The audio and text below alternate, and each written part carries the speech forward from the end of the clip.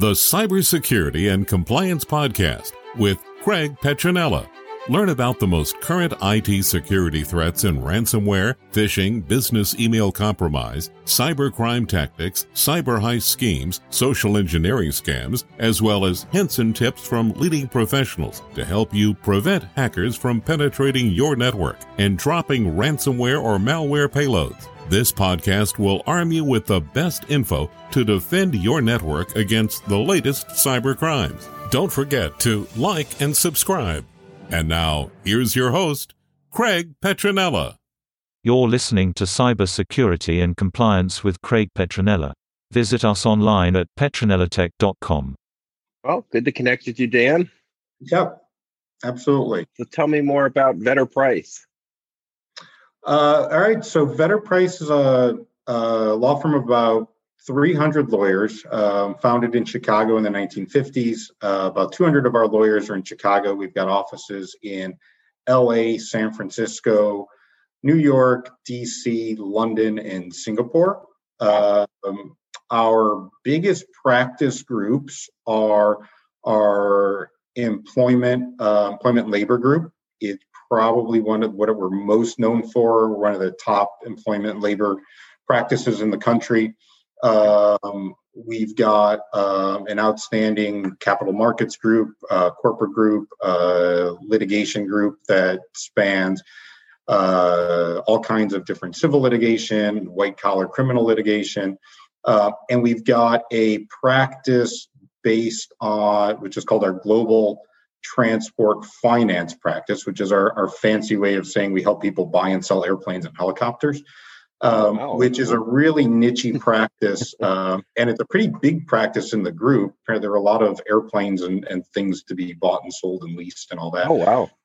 And I'm not sure how we got into it. I guess legend has it that we had a client who was in that space and decided to join the firm and brought the practice with them, and it's just grown over the past decade. So, if you've got a client who wants a private jet or even an airline that's looking to buy a Boeing 7 whatever or Airbus, we're kind of the go-to people for that. I'm in our intellectual property practice, which has 11 attorneys. We're all based in Chicago. Full service intellectual property practice, handling all patent, trademark, trade secret, copyright, technology. We manage a lot of patent portfolios. We manage a lot of trademark portfolios. We also do a bunch of litigation. We've got folks that litigate all the time, admitted in federal courts, admitted in the U.S. Supreme Court.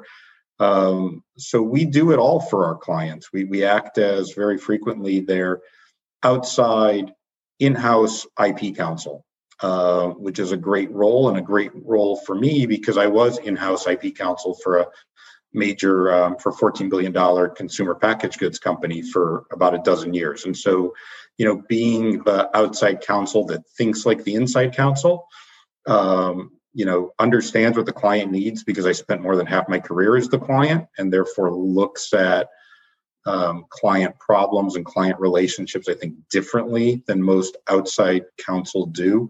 Vedder Price is really a great fit for me because they encourage that,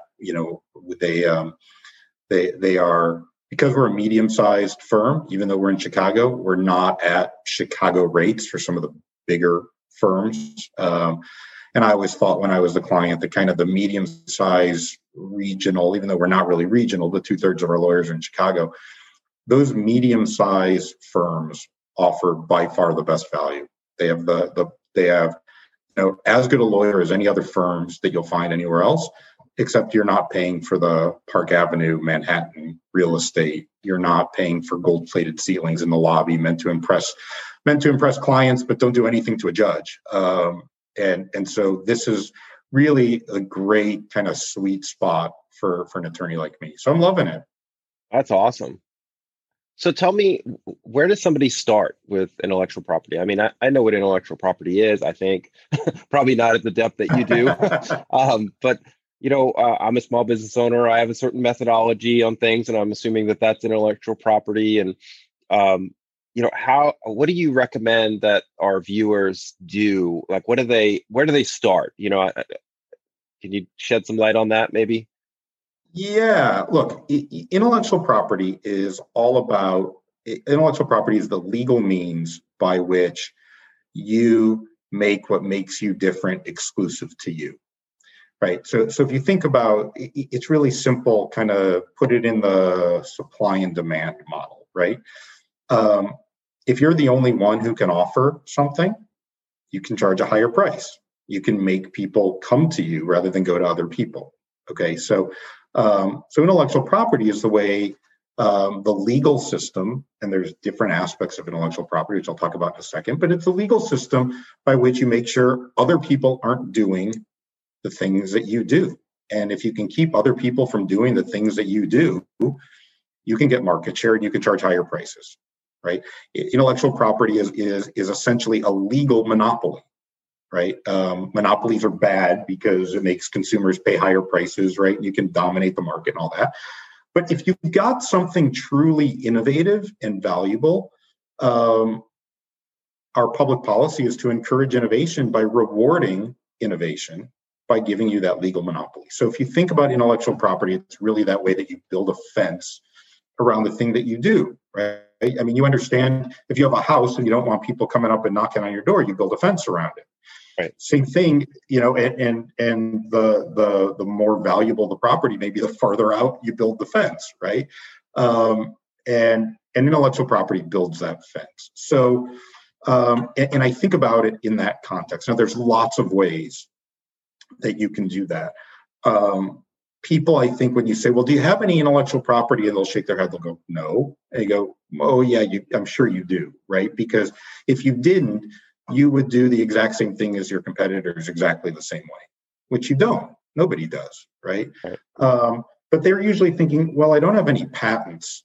Well, that may be true, but patents are really valuable kinds of intellectual property because they give you that right to exclude others from whatever it is you've patented. But they're expensive to get. It's not certain that you'll get one.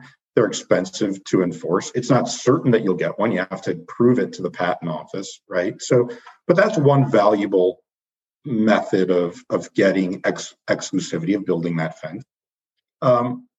If you've got, a brand that makes people come to associate a particular brand with a particular quality of good or service, and they say, I want that quality, I want that thing that I know what it is every time I get it.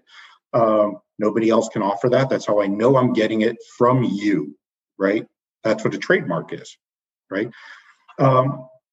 Trade secrets are probably the most common and in a lot of ways most valuable kind of intellectual property. And they're the intellectual property that people think about the least, but is kind of the most obvious, right? Some of the most valuable pieces of intellectual property in the world are trade secrets. Coca-Cola's formula. Right. If you look at a bottle of Coca-Cola and it lists the ingredients, right, and it says natural flavors and artificial flavors. Mm-hmm. If you know how to do something that your competitors don't know how to do or don't know that you know how to do, you have an advantage, right? Because they can't do it. And even if they could figure it out, right, because it's not that complicated. So unlike a patent, where you have to prove that it's not obvious and it's, really novel. A trade secret doesn't have to be novel. A trade secret can be just doing something old, but in a new way, or something old that you adapted. You don't have to prove that it's novel or not obvious. But what it does is, if your competitors don't know what you know, you have that head start. And that acts as a fence, because in order for them to do what you're doing, they'd have to invest a whole bunch of money, right? And so that gives you that advantage. So trade secrets can be really, really valuable because if you know something that your competitors don't know, the fence is that they have to invest a lot of money to figure out what to do. So even if they could reverse engineer it, that's going to take them time and money. And so you have that head start. That head start is a form of exclusivity. And when you ask people, hey, do you know, are you doing the same thing as your competitors exactly the same way? They'll all say no. Well, then you say, okay, great. Then that you have intellectual property. And they'll go, I do. You say, do you know where it is and how you're protecting it? And you get a fearful look on their face, especially if they're like the CEO, right? Because they're like, no, I don't know that. And it's because Bob in the manufacturing plant knows how to turn the knobs and move the levers on the machine to make the machine run right. Right. Except he hasn't told anybody. he doesn't know that he's creating intellectual property, and you, the CEO, don't know what's going on, right? Right. And you haven't told your employees, you haven't created this important IP culture where you've encouraged people to think about intellectual property that way. Because what happens if you've got 20 manufacturing plants and you've got that machine in every plant, and Bob didn't tell anybody how to run that machine better, right? You're losing valuable technology because you haven't encouraged people to talk about their intellectual property. So like in the case with Coca-Cola, Sure. like, they're probably using some off-the-shelf ingredients that anyone can get, right? So the science or the trade secret is how they mix it, how they prepare it, and then the consistency, exactly. right? So how do they protect that from Pepsi stealing Coke's secret, right? But how do you also protect it from your employees? So maybe somebody gets bribed or exfiltrated that secret. Like how does somebody go about doing that? So Coca-Cola would do a couple of things. One is you obviously have to limit access, right? It's got to be on a need to know basis, and probably very few people have a need to know, right? So that's number one, right? Number two is wherever that information is stored needs to be absolutely locked down, secure, right? It is probably on a piece of paper in a vault somewhere, right? Right. Probably not even on a server, not electronic, right? In a safe deposit box, with Mission Impossible like retinal scanning kind of technology, something like that, right? And then you need your employees to have, obviously, the lowest hanging fruit, which is obvious for everybody, is you need employees to have NDAs, right? Mm-hmm. Not because that prevents anybody from doing anything. People breach contracts and disclose things all the time. But if you don't have an NDA, a court's going to say, well, you didn't adequately protect your trade secrets because you didn't even do the easiest thing possible, right? So, right. But really, it is about controlling need to know, and then physically controlling access to the information, right? And so, how many people actually know it? Probably not many. I mean, you disperse the information, right? So procurement knows what to buy in terms of ingredients. Mm-hmm. Knowing what to buy in terms of ingredients doesn't help you any. I know the ingredients that might go into chocolate chip cookies, but if I mix them up the wrong way, it's going to taste awful, right?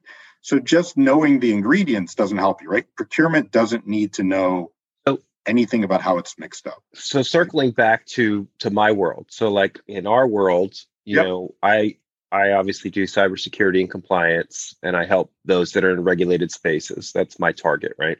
So for healthcare, for example, they're subject to HIPAA regulation, right? So if we go back to the onion concept, I like to talk about the onion concept, which is layering different things together, different ingredients together. And like you talked about Coca-Cola, maybe only people might know the ingredients, but they don't know the quantities or how to apply the ingredients in a certain methodology to produce the same result over and over. So in my world, in regulation, there might be off-the-shelf components. There might be a firewall, for example. There might be security software for the endpoint, such as antivirus or anti-malware. There might be something encryption and security control there. So these are obviously things that are some of which are freely available, some of which are open source, some of which are purchased from commercial software vendors and or hardware manufacturers, as well as it goes into physical spaces too. So if we have know-how, methodology, trade secrets, as you had discussed, obviously that we would want to protect that. So how does one go about starting that road when you don't know where to start? What do you recommend? Yeah, that's a great question. So if you look at my background, right, then the top thing is identify IP, right? I've helped a lot of clients with this, and really there are a couple of things. One, first of all, you're right that it's daunting, and so not to sugarcoat it, but sure. If you've got years, months, decades worth of know-how and trade secrets that you haven't documented, right? It's going to be really, really hard to do any kind of, audit to figure out what all those things are. There's Right. too much institutional knowledge. It's too spread out, right? But you have to start But you have to somewhere. start somewhere, though, right? Because, like, So, if yeah, if one absolutely. person, You have let's to let's start say use somewhere. me as the example. We've been in business over 18 years, and I'm sure I have a lot of intellectual property stuck in my brain. And if I don't take the Right. step to start documenting and extracting that out of my head, if I get hit by a bus, God forbid, then my company might cease to exist, or we might be at a significant handicap, right? So Right. as we start that journey, is there some recommended training or some methodology that you recommend that we go through before or am I too novice to come to somebody like you first? Like, where does somebody start? Yeah. So first off, you start from the present, right? You can always go back and do the past. That's really, really labor intensive. But as we said, you have to start somewhere. So you Sure. start from the present, right?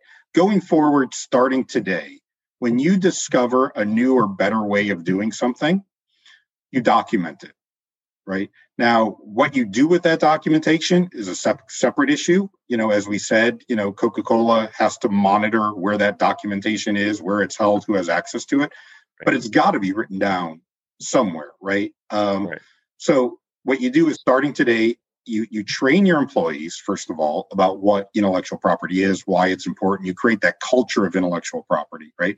Where they are attuned to the fact that they are doing something that is existentially valuable to so then starting today, when people think of new things that create value for the company, they document it somewhere. In the old days, you would write it down in a lab notebook, right? But you can do it anywhere, right? And then somebody like you can figure out how to make sure that that's secure. But you got to start somewhere. So that's number one. You start there. You can incentivize that kind of activity. Now, if you're a smaller company, you might not have something like, a patent incentive or invention incentive program, right? A lot of bigger companies will have programs where when you submit an invention disclosure, a committee will look at it. If you file for a patent, you get some sort of award, right?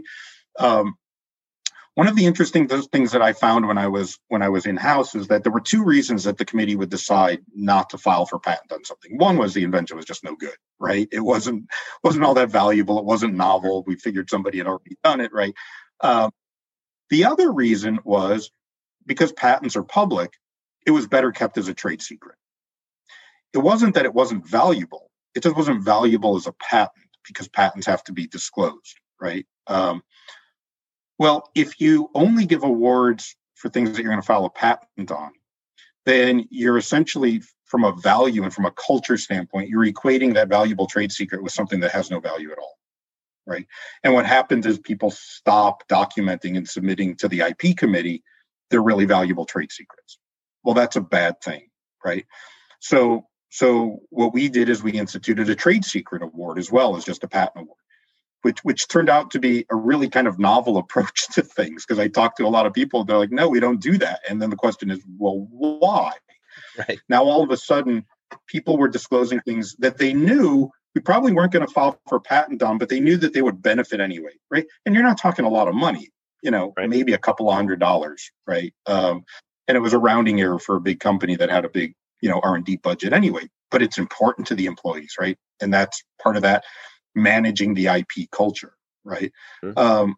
So that's one good way of where you start. You say, I'm going to implement this program so that starting today, I'm going to get my trade secrets, right? Okay. And you're going to write those down. The other thing that you do is, and I've done this with a number of clients, is I've sent them a questionnaire, and it's like 2 to 3 pages, and it's not legalese, it's plain English. And it just asks questions like, what do you do that's different that gives you value?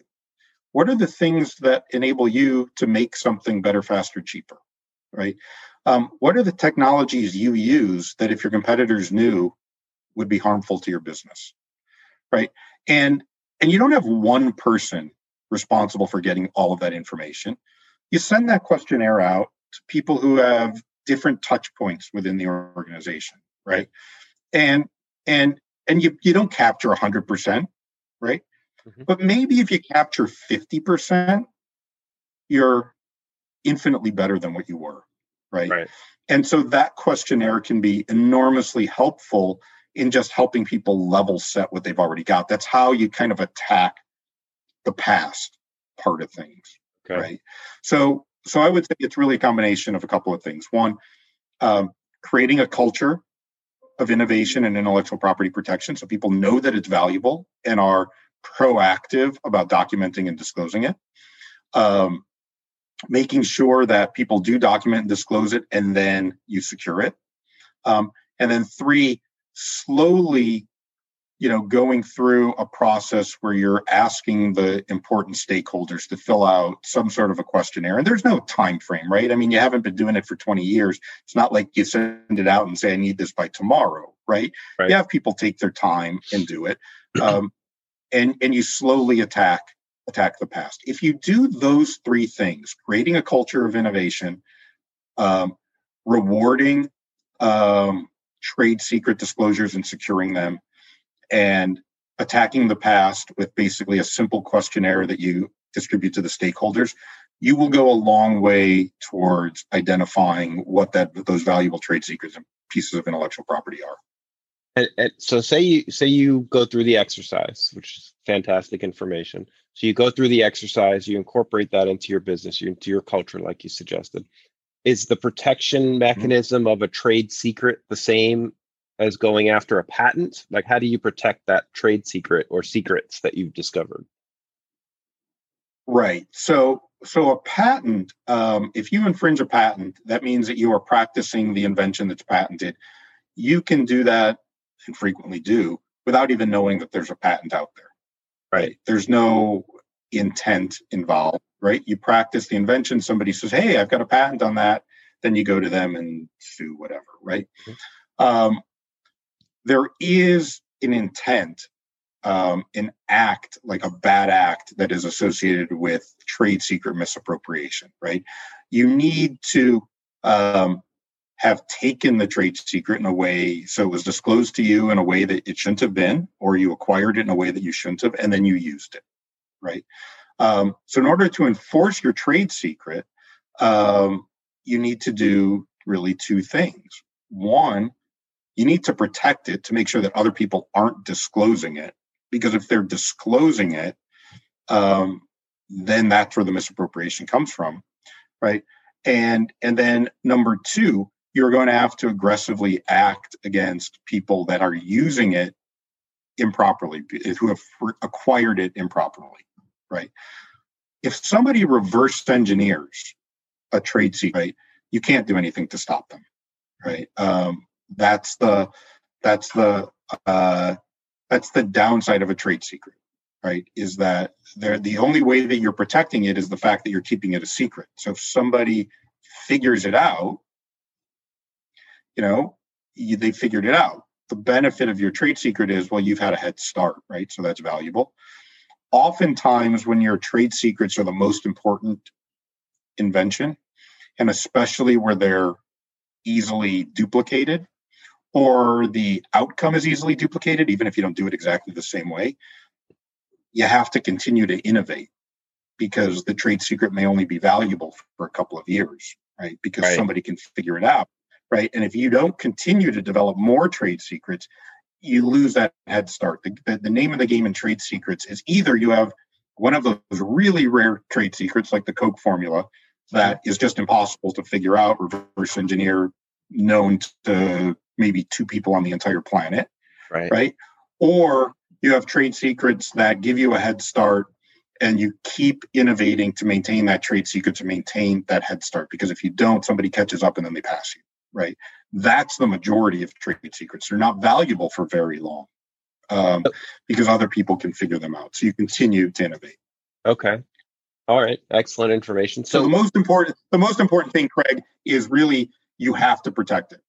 Sure. You have to have NDAs. You have to have taken the steps to protect it. What a court will look at, and let's back up for a second. Patents come from the Constitution. The Constitution says that the government will award to inventors and authors a limited monopoly in order to progress the useful arts and sciences. Okay. The reason why it progresses the useful arts and sciences is because you actually have to publish your invention. And if you publish it, which is what the patent is, it's a public document. If you publish it, right, other people can learn from it. They can improve on it. They can design around it, make something better, right? I always find it funny when a client will come to me, they'll be highly agitated by the fact that, you know, the competitor designed around their patent as if they did something nefarious. And I have to explain to them, no, it's kind of the way the system is supposed to work. Right. It's kind of the purpose of disclosing it, right? It's why scientists publish articles. So the public policy is you disclose your important inventions, right? That's how science works. Sure.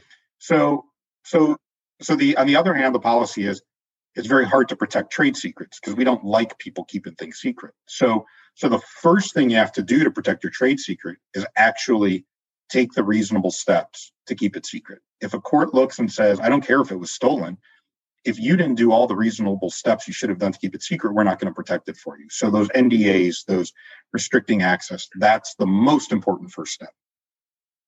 And that goes into our world where our specialty with cybersecurity and layers and protecting digital assets and things like that. All fantastic information. So my question that comes to mind at the moment is there some convergence of copyright law and protecting trade secrets? Because, you know, so I spoke about copyright. So how, I'm sure there's some maybe convergence or some parallel to copyright law. And I'm a novice, so I don't know what I'm talking about. I'm not a lawyer, but I have written multiple books. And I do have the little copyright thing on there to protect my works.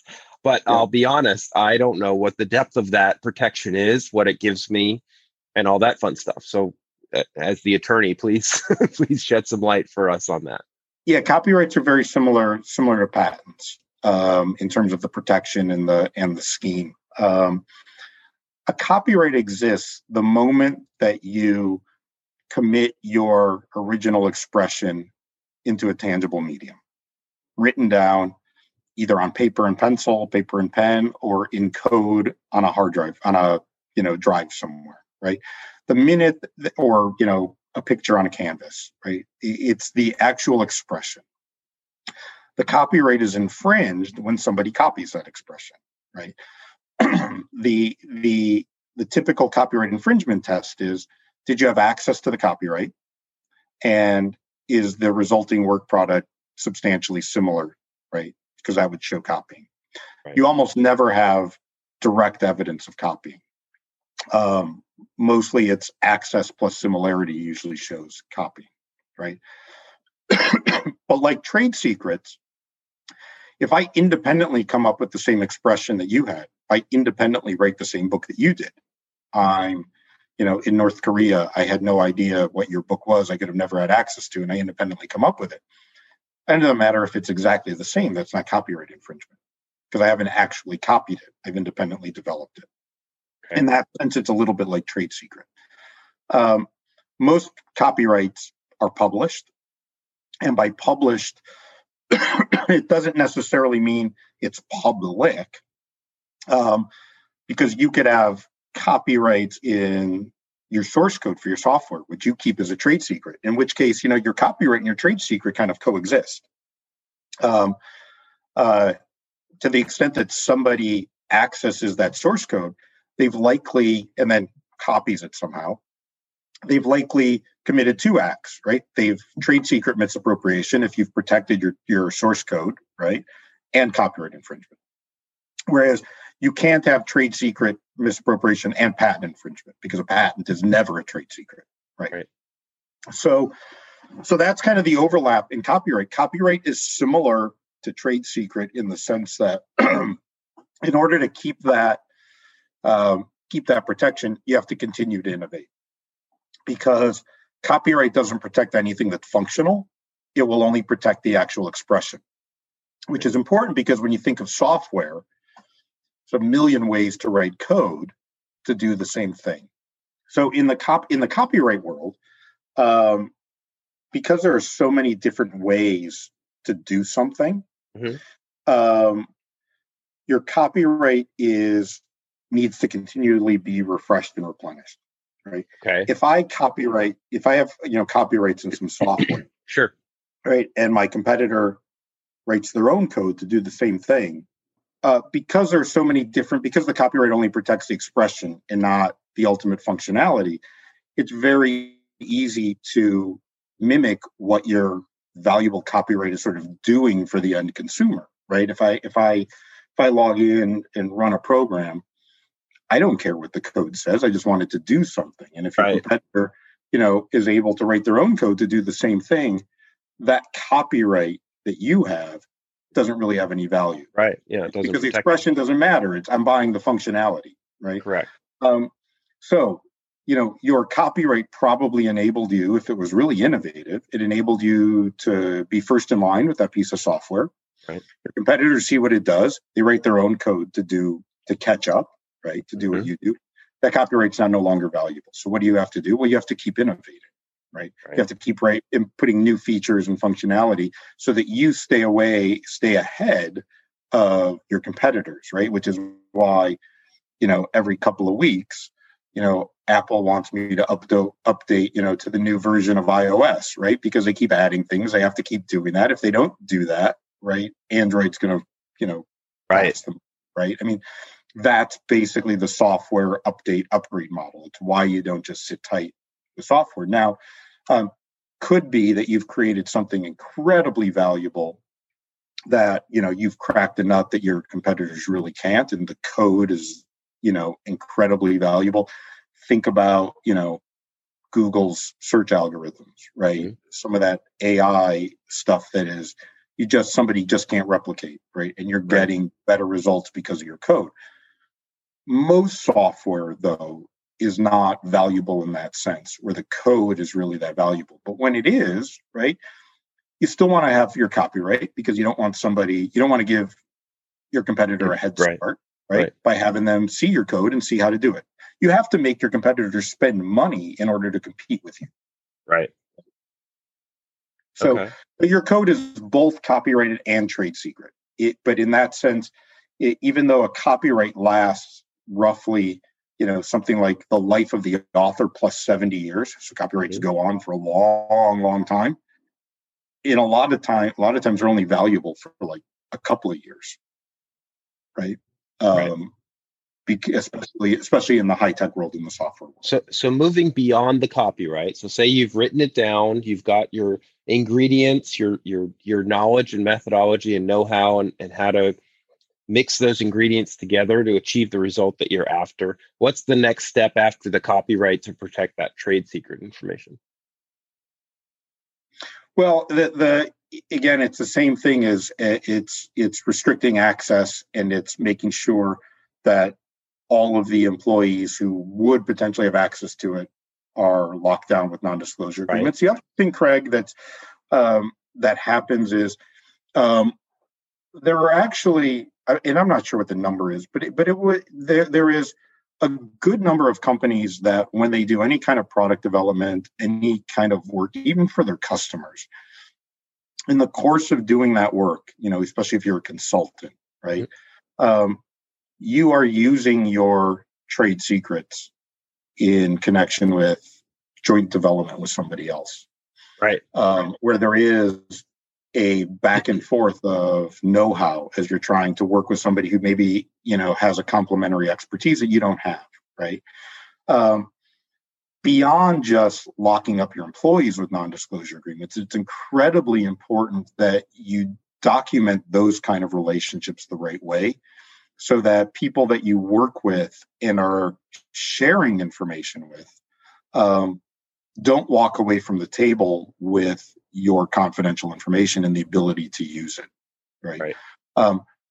That's a much more difficult problem because sometimes for the development to work, you have to work closely and disclose confidential information. Those agreements are, those joint development agreements, we're trying to develop something with somebody else, are incredibly complicated. And the reason is because most development fails, especially joint development with other parties. It's risky. It probably only about 20% of the time or less actually leads to a marketable product. And very often people engage in those agreements and they structure the agreements so that the parties share in some of the developed intellectual property on the assumption that a product will be developed and it will be a win-win. And the fact of the matter is most joint developments between two parties break up long before you get to we launched the product and it failed. The development fails because somebody backs out because you couldn't get the costs right. You couldn't get the materials right. It didn't pan out at the validation stage. So you never get to ramp up in commercialization. So you can't do a joint development agreement assuming that the parties will be free to walk away with what they walk away with and exploit it as if it were a success. And so very few people do joint development agreements the right way. And what they end up doing is they sit across the table from people. They have this free flow of ideas. And then when it doesn't work, they find that the agreement didn't protect them adequately. That's a whole nother topic to go into, but it's a really important one. If you're doing development with somebody, it doesn't have to be a competitor, right? It could be just somebody who's in an adjacent market who has an expertise that you don't have. Yeah. That's something where you want to reach out to somebody like me, for example, who's really has thought about that and has developed, processes for making sure that you do that the right way, because so many things go wrong with the wrong kind of joint development agreement. So, but those are all parts of making sure you're protecting your intellectual property, protecting your know-how, not letting it outside, your four walls.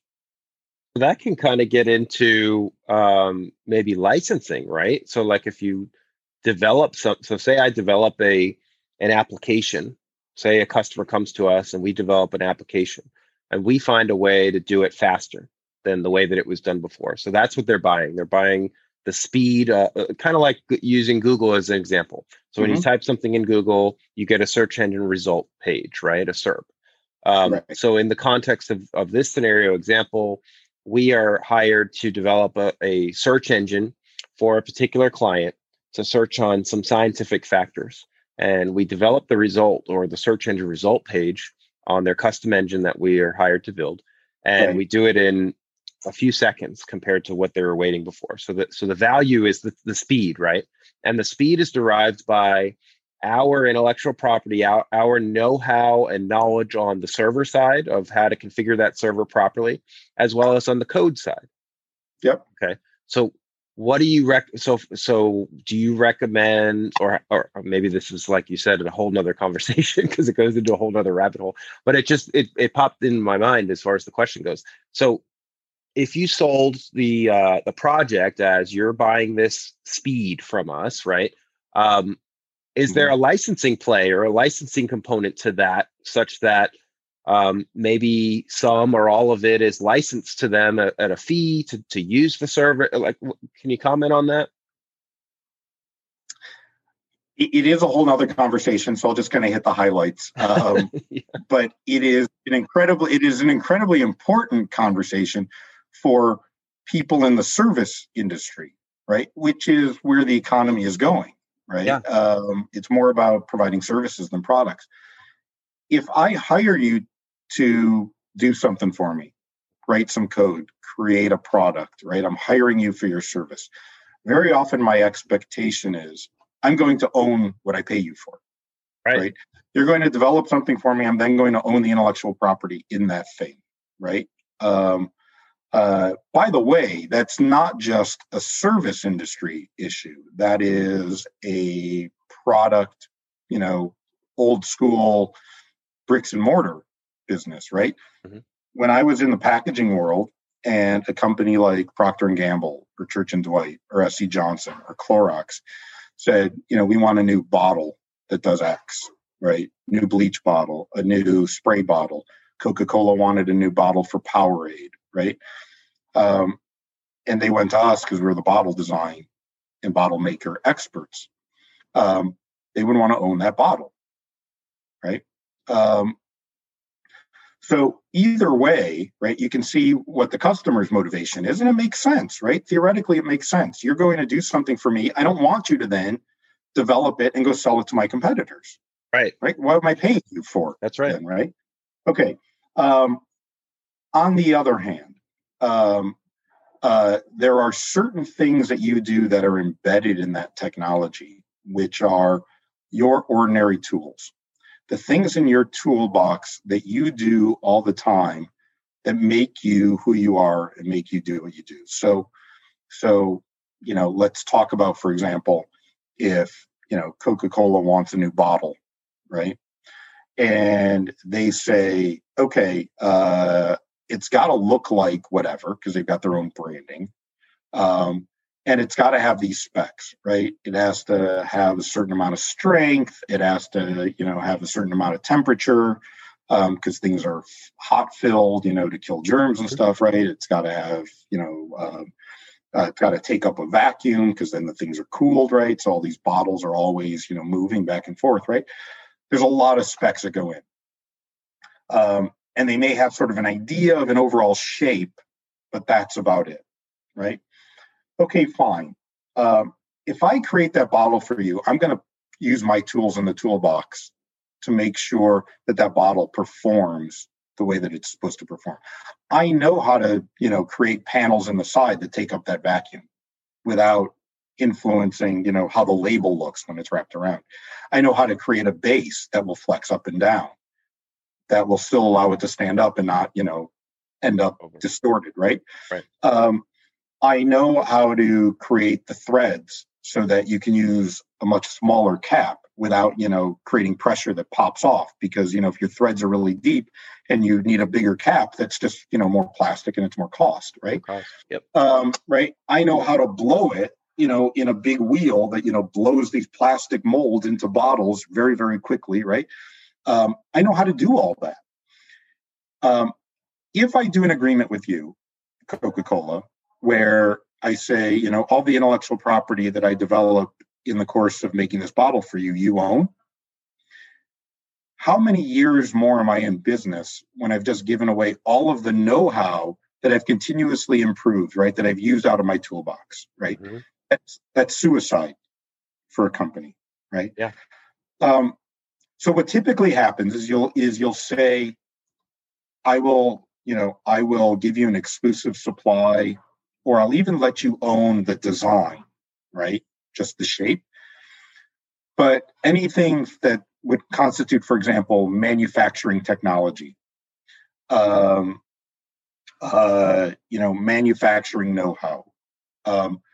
Those are things in my toolbox that if I improve on that, I'm going to own. Because the next customer that comes along, I need to know how to make a bottle better. If I don't continually learn how to make bottles better, I'm going to be out of business, right? You can't have that. Mm-hmm. To your point, though, I might give you a license to that technology so that you can use what I've learned, right? Especially if you need somebody else to supply you that bottle, right? Because some of these big companies won't do a sole source arrangement. Right? They're too huge, right? It's too risky. So they'll say, well, I need, to put your competitor in business to make this very bottle that you developed for me and have all this IP in. And you go, whoa, I'm not going to give my crown jewels to your competitor, right? To my competitor, right? So that they could compete with me. So very often what you'll do is you'll say, I will license certain technology. I will license patented technology, things that are already public. I'll license the design. And there may be certain know-how that I'm willing to tell your competitor, but not all of my crown jewels. But in order for me to do that, you have to guarantee me 70% share of your supply, right? Because otherwise it's not worth it for me. Right. And I can use that leverage because I'm better at creating bottles than my competitor. You want to work with me, right? But I'm not going to teach them all of my tricks, because then they're going to go use that and compete with somebody else. Right. So anytime you have any kind of agreement with your customers where you're developing things, kind of the end product, how it appears to the consumer, which is usually more kind of ornamental design, that's not really where the secret sauce is. Right. That's sort of one end of the dividing line. And really, when you think about it, that's what your customer wants. Your customer wants to own what the consumer-facing piece is. Right, because that's where they build the brand around, right? but the back office, how it works stuff, they probably don't really have an interest in. Even though they say they want it, they probably don't need it, right? And they wouldn't know what to do with it even if they had it. And so that's where you as a supplier have to really drive a hard bargain that says, look, there are certain things I will give you. There are certain things that I won't give you and that I'm going to keep. And those are always going to be mine. And no matter if I improve on them in the course of doing this work that you paid me for, this is why I'm in business, is to continually learn and get better, right? Most customers, when you explain it and explain what they actually need and why they need it, are sophisticated enough to understand that. It's not always an easy conversation. Sometimes it goes on a lot longer than the salesperson would like, because next thing you know, you bled into the next quarter and they didn't get their deal done. But that's an important conversation to have, and it's a very, very typical conversation to have. Okay. Well, this has been awesome. I just really appreciate you joining and shedding light on some of these topics that I'm sure that my listeners have tons and tons of questions. So tell us all, how do we reach you? How do we reach out to you and contact you to get consulting from you and hire you to help them? Yeah, absolutely. Thank you. So my email is dshulman, DSHULMAN at vedderprice.com, VEDDERPRICE.com. Email is the best way to reach me. I have an office phone number, but I haven't been in my office since March. I don't know when I'm going to be back, but I am picking up voicemails. So if you want to leave me call me in my office, the number is 312-609-7530. I had to think about that because I haven't been in my office long enough. I almost forgot what my office number was. And of course, Craig, anybody wants to reach me that wants to reach out to you, I'm sure you can put us in touch, and I'm happy to help out with any clients that have these kind of questions. And I referred, earlier in the talk to that IP questionnaire. Look, if there are clients that are just thinking about the fact that I've got intellectual property, I know I've got it, I just don't know what it is or where it is. I'm happy to send out that IP questionnaire and do a free 30-minute assessment. So if somebody wants to fill it out, send it back to me. I can help a client figure out, all right, here's some of the low-hanging fruit. Here's some of the easy things that you should be doing just to make some improvements to how you're thinking about intellectual property. And, just get on a phone call with somebody free for 30 minutes to do that. That's fantastic. So again, if somebody wants to reach out, access to that questionnaire, please email, call, semaphore, smoke signals, 2 tomato cans on the end of a rope, whatever works, I'm available. Awesome. Thank you. And if you want, you can send the questionnaire to me. If they reach out to me, I can give it to them. Or if you prefer, however you want it. Yeah, that's awesome. Yeah, we'll do. Thank you again so much. This has been fantastic.